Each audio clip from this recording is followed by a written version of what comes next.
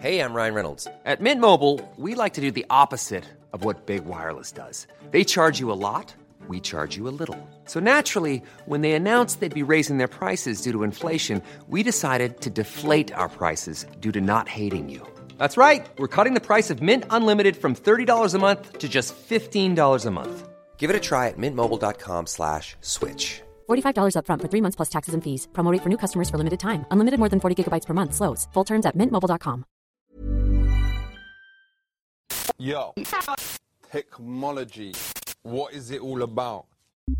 Do you want to know how to slip into the Silicon Valley bloodstream? To meet the right people, and perhaps most importantly, to raise money? Then this week's guest on Danny in the Valley is the man for you. I had to succeed. I did not have a choice of a failure. Saeed Amidi is the founder of Plug and Play, which bills itself as the world's largest startup accelerator. Every year, thousands of companies come through his doors, and Amidi invests in an astonishing number of them, about 3 a week. He's had some very big hits in the past, including Dropbox, and in his earlier days, he gave Larry Page and Sergey Brin their first rented office space. He invested in them too. Plug and Play is an interesting model and a very chaotic building. Which is, I guess, is what you would expect from a place that houses more than 450 companies. I've been there a few times now, and there's always a lot of nervous, unhealthy-looking engineers pacing the halls in hushed conversations, and delegations of executives streaming in and out. The ceilings are hung with flags from every country you can think of, and the walls are plastered with poster boards of past startups that have either been bought or gone public. Walking in is kind of like a sensory experience. It feels like a startup flea market. But Amidi sat down to explain the method to his madness and how he went from rank outsider, newly arrived from Iran amid the revolution nearly 40 years ago, to what he is today, one of the best connected deal makers in Silicon Valley. Enjoy. You know, I started Plug and Play about 10 years ago. And at that time, Y Combinator was, and still is, in my opinion, the best accelerator in the world. And as time went by, there was a lot of different people trying to do the same. You know, give some money, give some mentoring, give place to work. I feel, if you ask me, I think it has reached the point that you have to do something special to be an accelerator. And quite frankly, about 2-3 years ago, we like to call our different verticals innovation platform. And when you have an innovation platform, for example, for mobility. Right, because here it's you have all 450 companies, but they're organized in kind of groups, right? That's right. Mobility, right. Insurance. We like to invest in the seed or A round. Usually the round, if it's a seed round, is $1 million. And we don't want to invest alone, so we will invest a couple of $100,000, right, like 200 to 300 max. Then when we participate in A round, we would like the A round to be $3 to $5 million. But by that time, usually there is 1 or 2 VCs involved.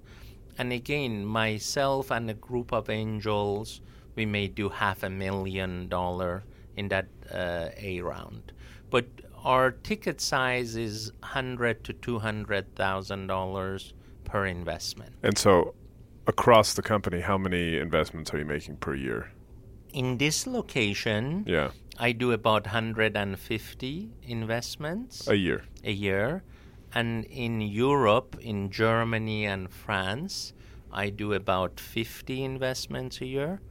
And specifically in China, we are planning to do between 50 to 100 investments per year. That's a lot of investments. A lot of praying. You know, we invest a little money and then we pray a lot. Right, yeah. What was your biggest miss?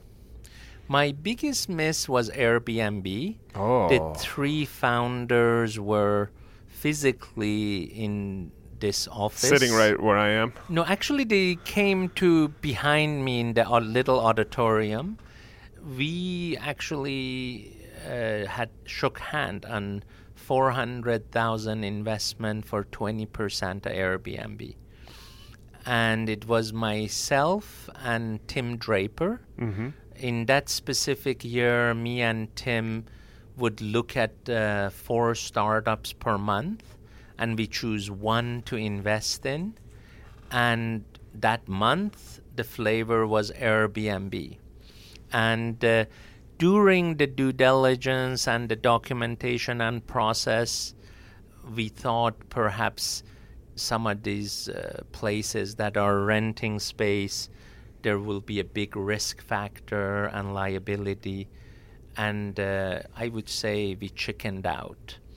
And that would have been perhaps that's bigger than Dropbox. Investment. Yeah. Yeah. Yeah, because they're worth about $30 billion now, supposedly. Yes, that's right. That's right. And, again, we would have been almost the first seed money in it. $400,000 for 20%. Yes. I think we did it at $2 million pre. It's a little bit, it would have been for like 18% of the company, 17%. $2 million pre, we were going to put in $400K. Again, does that keep you up at night? None at all. None at all. I mean, like, I would have loved, I have had about 4 what we call unicorns. So I think I have been lucky enough to have a few great ones. And again, I just feel privileged to be on the path of these founders. You just didn't buy the idea that people would want to stay at just a stranger's house. I actually love the company, because when I was a child, we used to go to Caspian Sea north of Tehran. And very soon the hotels and the motels would be full. So then you would have people with a little sign on the main street saying, I have a room for rent. And it's like an old business that has been modernized with, again, our smartphone and our computers. So I love the idea. I thought it's going to take off, and Tim loved the idea. But quite frankly, a lot of investors at that time were scared of liability. And it happens that... Well, if somebody trashes a place or something happens... That's right. And no more than that. If somebody would get physically hurt, and if they had an early couple of big lawsuits, I think it would have damaged the company. Right. But, again, I can say, like a lot of opportunities in life, I am lucky that I had that opportunity. Some of the decisions I make right and some of them wrong. And I have a very nice experience column that I put everything in there. Right. Yeah. So could we go back to how you got here? Because you have not a typical path to becoming a venture capitalist and running an accelerator. I thought maybe you heard today that Dara Khosrowshahi just became the CEO of Uber. Yeah. He also has a pretty similar background to me. So I came to U.S. As a student to go through high school and college. Here in the Bay Area. That's right, at Menlo College here in Menlo Park. And quite frankly, I was planning to join the family business in Iran, and we had a little interest in banking. What year was this? A little interest in insurance. 1979. But most of our businesses were manufacturing and retail. The group was called Bella Group.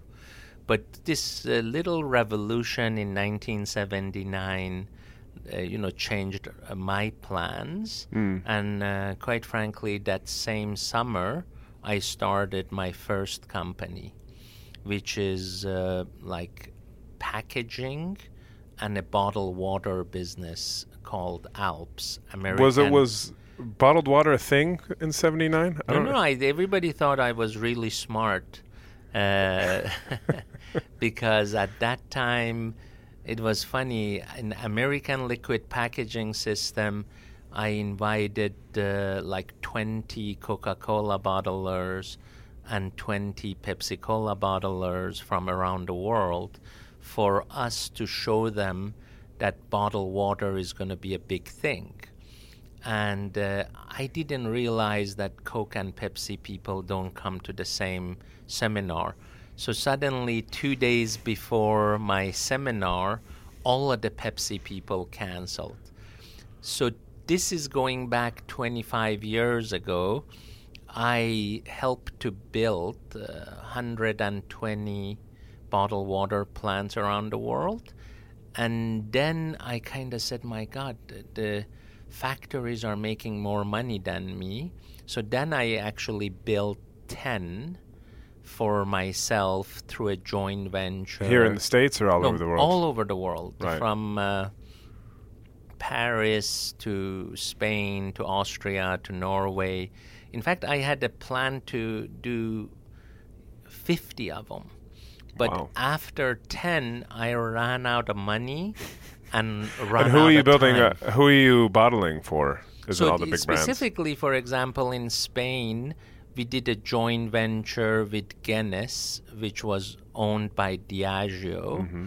Then we did a joint venture with Heineken. So in different countries, as the beer business or the beverage business stopped growing, the growth was less than 2% a year. When I proposed to them bottled water business, which was growing at 20% a year, they thought is a really interesting idea. And then actually we specialized in what I call home and office delivery, which is both more economical, ecological, and it's better for the environment. So that is the focus I have had for the last 25 years in bottled water business. And the interesting thing about plug and play and technology is every time I used to eat with my friends around Palo Alto, and I used to tell them I'm in bottled water business and packaging business, sitting on University Avenue, they thought I'm joking. Right. So that's kind of triggered us to make some what I call angel investing, primarily through friends around University Avenue. And when sort of PayPal wanted to move to our building, we were able to invest in PayPal. So was it just a building you bought? Or? Yeah, in fact, a lot of, because we also own Medallion Rug Gallery on University Avenue, some people combined the two, but actually the Medallion Rug Gallery was a block or two away from my office, which I call it the Lucky Building, 165 University Avenue. Why do you call it the Lucky Building? Is because other than PayPal, Google moved in when they were 3 people, and they stayed there till they were 50 people.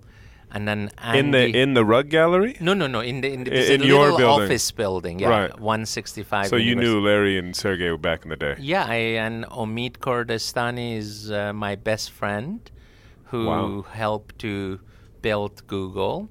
In fact, he always tells me a funny story. He says, Saeed, when I went for my final interview, it was physically in your old office. So he thought it had a good feeling. Right. And I remember he said, Saeed, I don't know if I should stay at AOL or join Google. AOL was really big then. Yeah. And then luckily enough, he chose to go to Google and help to build Google. And so did you invest in Google? We did, but not directly. At that time, we invested in Angel LLP, Ron Conway's little fund, and Ron invested in Google. So actually, it was really good because of the bubble, everybody lost money, but this Angel LLP fund did well because of the Google investment and a couple of other So did you make $1 bajillion off your investment in Google? I wish I could say yes.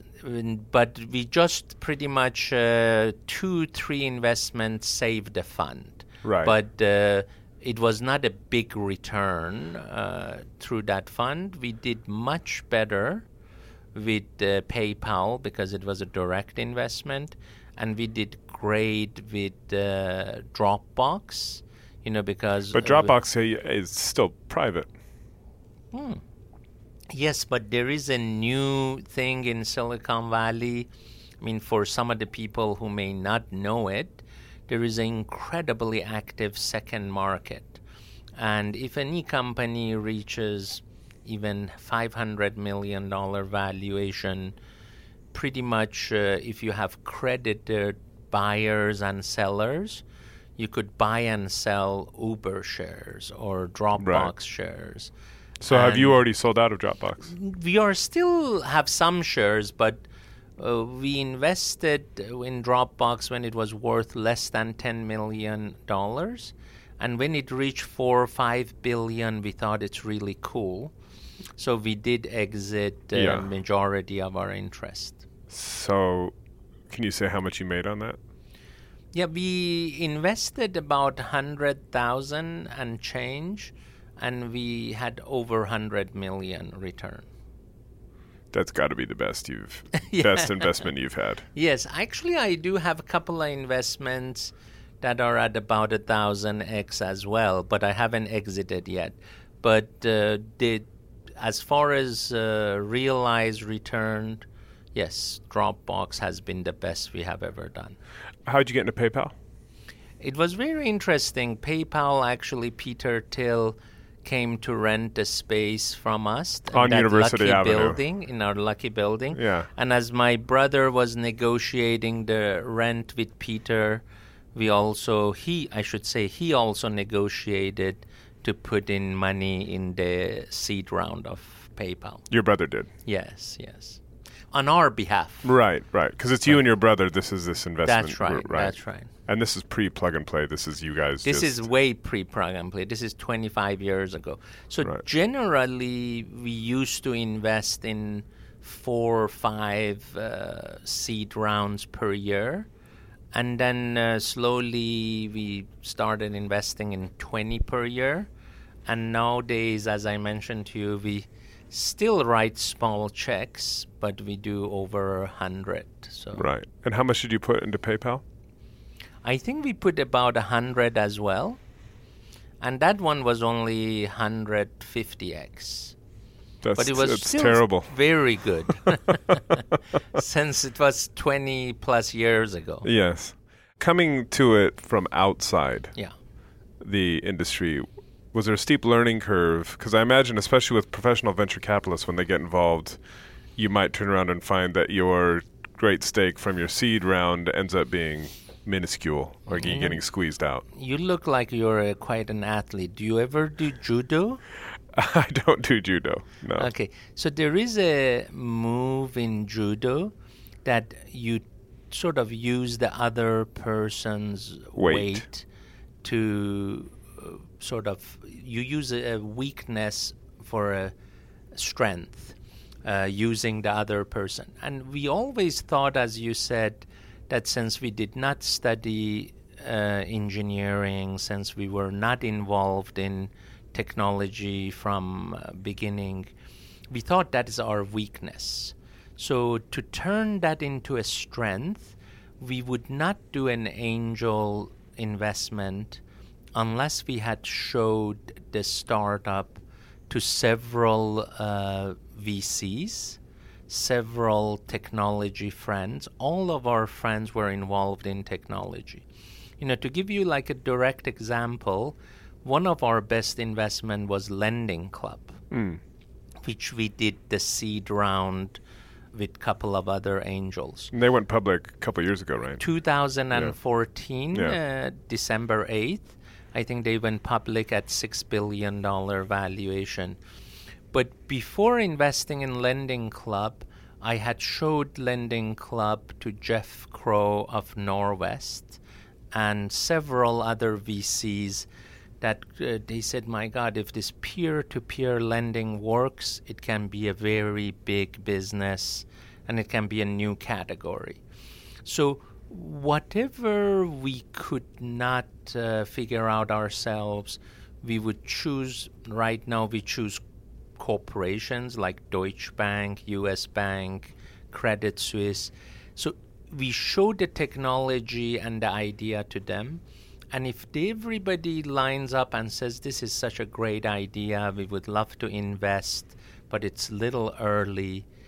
As part of our due diligence these days, we show the startups to 20 corporations and 20 VCs, or what we call super angels. Before you invest. Before we make a decision. So, we are from a part of Iran called Kashan, that we are very scared or conservative, you could say. So we actually do quite a bit of due diligence ourselves. We have a very smart team members, but we also do verification by the purchaser of the technology, which is corporations, or great angels and VCs. Right. What do entrepreneurs get out of coming here? Because, I've seen a lot of them. You walk around, you see there'll be like tables, there'll be like a paper that says, Company X or Company Y. Yeah. And some of them don't even seem to be here necessarily. Is it about them just getting access to big corporates? Yeah. I mentioned to you that we have about 450 startups in the building. I would say approximately half of the startups are what we call permanent residents. They might come here when they are 2 to 3 people, and they usually leave when they are 20 to 30. And they stay with us for 2 years. The other half, they usually join one of our programs. And let's say for our insurance program, if you are one of the 30 companies that have been chosen while we reviewed 1,000 startups, if you're one of the lucky 30 and you join what we call our innovation platform for that batch, during the 3 months that the program is going on, you will be introduced to 50 insurance companies and 50 investors.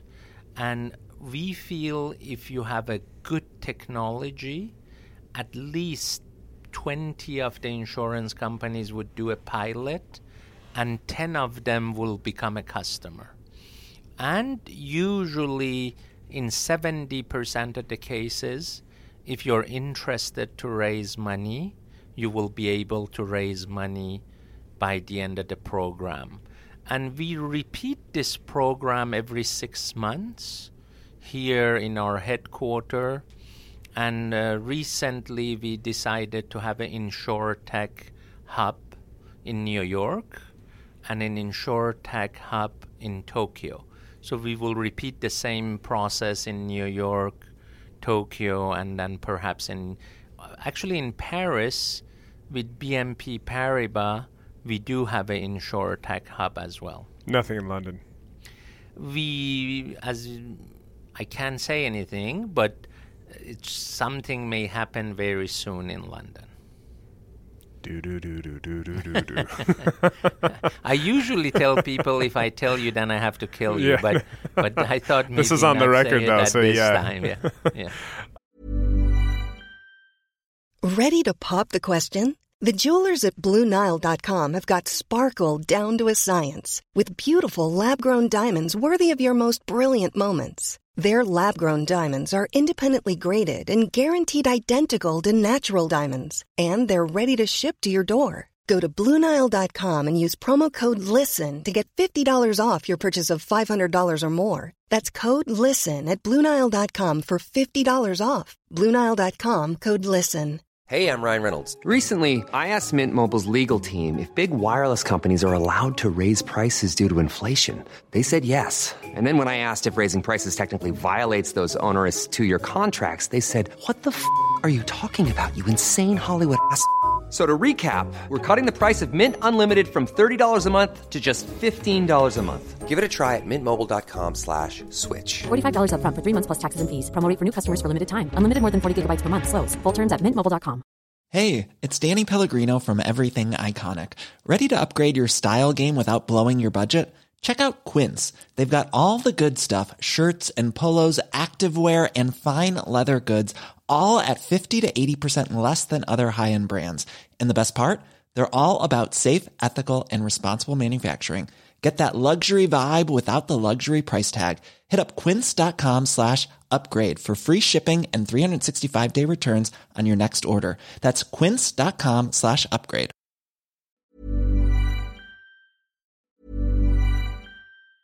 Even when we're on a budget, we still deserve nice things. Quince is a place to scoop up stunning high-end goods for 50 to 80% less than similar brands. They have buttery soft cashmere sweaters starting at $50, luxurious Italian leather bags, and so much more.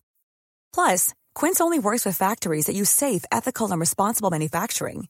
Get the high-end goods you'll love without the high price tag with Quince. Go to quince.com/style for free shipping and 365-day returns. When you make decisions for your company, you look for the no-brainers. And if you have a lot of mailing to do, Stamps.com is the ultimate no-brainer. It streamlines your processes to make your business more efficient, which makes you less busy. Mail checks, invoices, legal documents, and everything you need to keep your business running with Stamps.com. Seamlessly connect with every major marketplace and shopping cart. Schedule package pickups and see your cheapest and fastest shipping options from different carriers, with rates up to 89% off USPS and UPS rates. And with the Stamps.com mobile app, you can take care of mailing and shipping wherever you are. Make the same no-brainer decision as over 1 million other businesses with Stamps.com. Sign up with code PROGRAM for a 4-week trial, plus free postage and a free digital scale. No long-term commitments or contracts. That's Stamps.com. Code PROGRAM. How many corporate partners do you have? We have very close to 200. Do the entrepreneurs or the companies themselves, are they effectively paying you rent to be here as well, or how does that work? The startups, while they are in one of our programs, do not pay us rent. So they are welcome to stay here 3 to 6 months. But when the program is finished and we have graduation, which we call it's an expo, pretty much the program is finished. But if the startup sees the benefit of being here, then they may choose to rent a couple of desks if they are out of state or out of country startup. But some of them choose to move the whole headquarters here. Right. But during the program, we help the startup raise money. We help the startup do business development and get customers. And most importantly, they become part of community. Like, quite frankly, in InsurTech, we think we have the best innovation platform in the world. So to be just part of this platform, you suddenly are recognized in the world and a lot of doors open. And so you have 200 companies who are all paying for access to these startups. So this sounds like it's a cross between, just a technology accelerator and also just a quite lucrative real estate model. Somebody told me, Saeed, you should change the name from Plug and Play to Plug and Pay.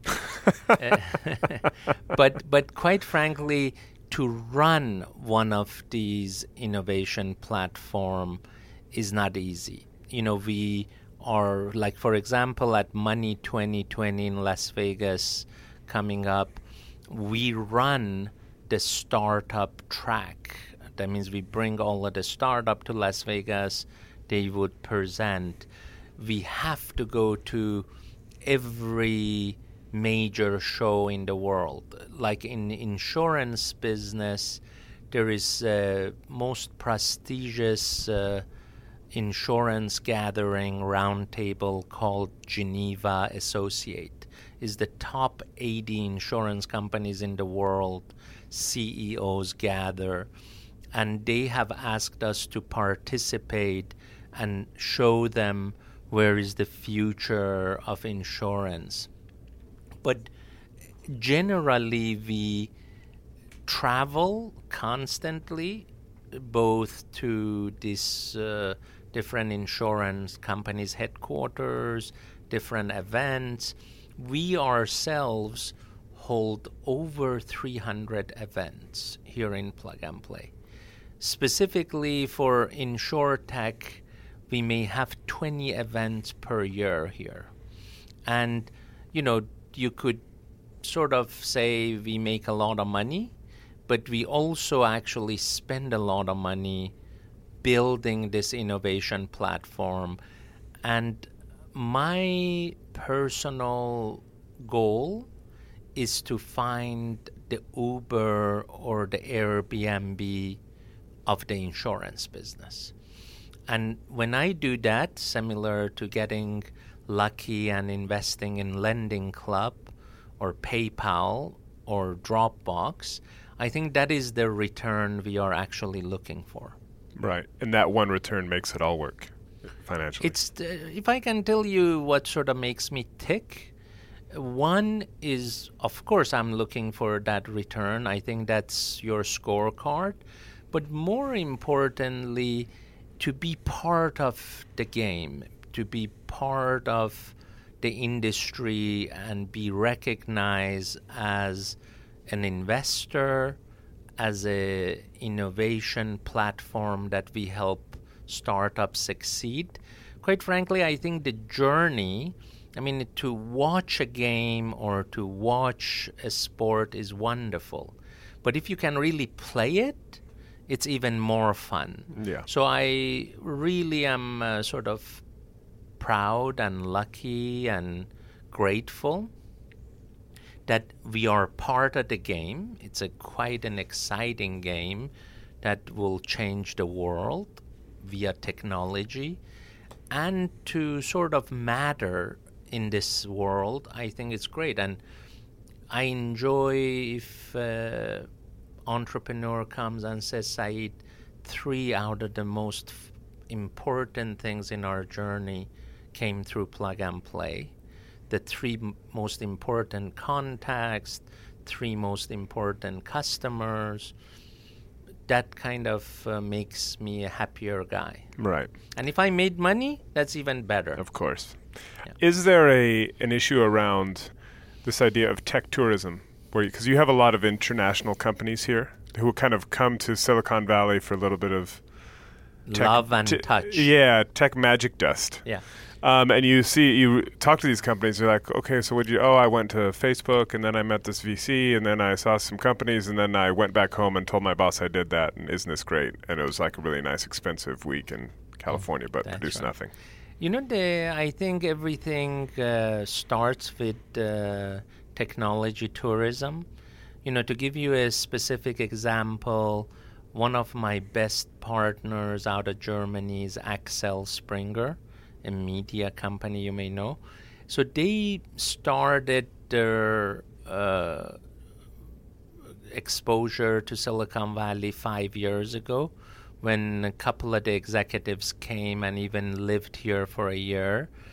And then they went back and they helped the media company digitally transform themselves. And because of that, I would say they are much more profitable and they are doing great.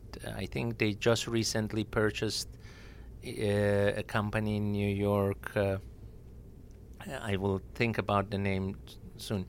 So the whole idea is we get 10,000 visitors a month. Here? In Plug and Play. And I would say 80% of them is just they want to see what's happening. We get visitors, like Mr. Jokowi, or I should call him President Jokowi of Jakarta. When he comes to Silicon Valley, he's part of the tour. Usually it's Google, Facebook. It used to be Cisco, but it's no longer Cisco. So now my Cisco friends will hate me. But it used to be Cisco, HP, even Intel. But right now the cool places to visit is Stanford, Plug and Play, Facebook, Google, Uber has become cool and Airbnb has become cool. They have a really cool office. But after the first couple of trips, some of these big global corporations, they actually go through innovation transformation. So right now, majority of our corporate partners have chief innovation officer or chief digital officer. And I don't think it's any longer tourism. I really think they need to try to be more innovative faster than ever before. If they don't want to be sort of like Nokia or Motorola or Palm or any of these guys. Exactly. Yeah. So it starts with, I would say first visit, but some of the companies are incredibly serious about it and they take advantage of what is happening in Silicon Valley. 2 years ago, say, there's tons of unicorns being minted. There was, 120 or whatever it was, a large number. Mm-hmm. And a lot of those have gone away or quietly been bought for a lot less or collapsed or whatever. Do you think we're already on the backside of that? Or do you think we still have a long way to go and that, I spoke with Mark Andreessen very recently and he said, we're just kind of getting started because there's a whole industries like insurance that haven't really been touched yet that now tech is kind of aiming at. I must say I agree with him, because if you say the first set of technologies that really took off, it's the social media, search, a lot of B2C businesses that have changed everybody's life. And I feel this new wave of technology will improve productivity in the industrial world. It improves productivity in the banking, in insurance. If you talk in retail right now, there is one big competitor, Amazon, that everybody is going after. But I personally feel in each industry that we touch, and even if it is automotive industry, if it's electronic industry, we are at the tip of the iceberg that the industry is embracing change, embracing technology, and entrepreneurship. A lot of big corporations right now are trying to go to a cultural change that instead of centralized control, they want to try new products, new services fast, and even fail fast. So, and I feel this, where we live, it's going to be in the center of all future changes. Right. I must say I am surprised, because we built a platform in Stuttgart called Startup Autobahn, and now we have Mercedes, Porsche, HPE involved, and we have been able to do 62 pilots in the last 90 But days. startups doing pilots at big corporates. Yes. Right. And when I had my last expo in Stuttgart, 850 people showed up to look at 28 startups. The 28 startups were from 12 countries, a few from Germany. But I think this whole innovation, technology, transformation is contagious. And I would dare to say there is going to be a lot of exciting technologies coming out of China and Europe. Is there not a difference, though, in the level of ambition here? Where, somebody says, I'm going to change the world, and you don't get laughed out of the room. Where I lived in London for 13 years. If you said that to anybody in London, you would get laughed out of the room. Yeah. The Europeans, the Germans and Japanese are much more conservative and humble. But I think that is even changing. If you take China in particular, if you take Alibaba or Tencent or a number of technologies, I think actually they will have more unicorns than US.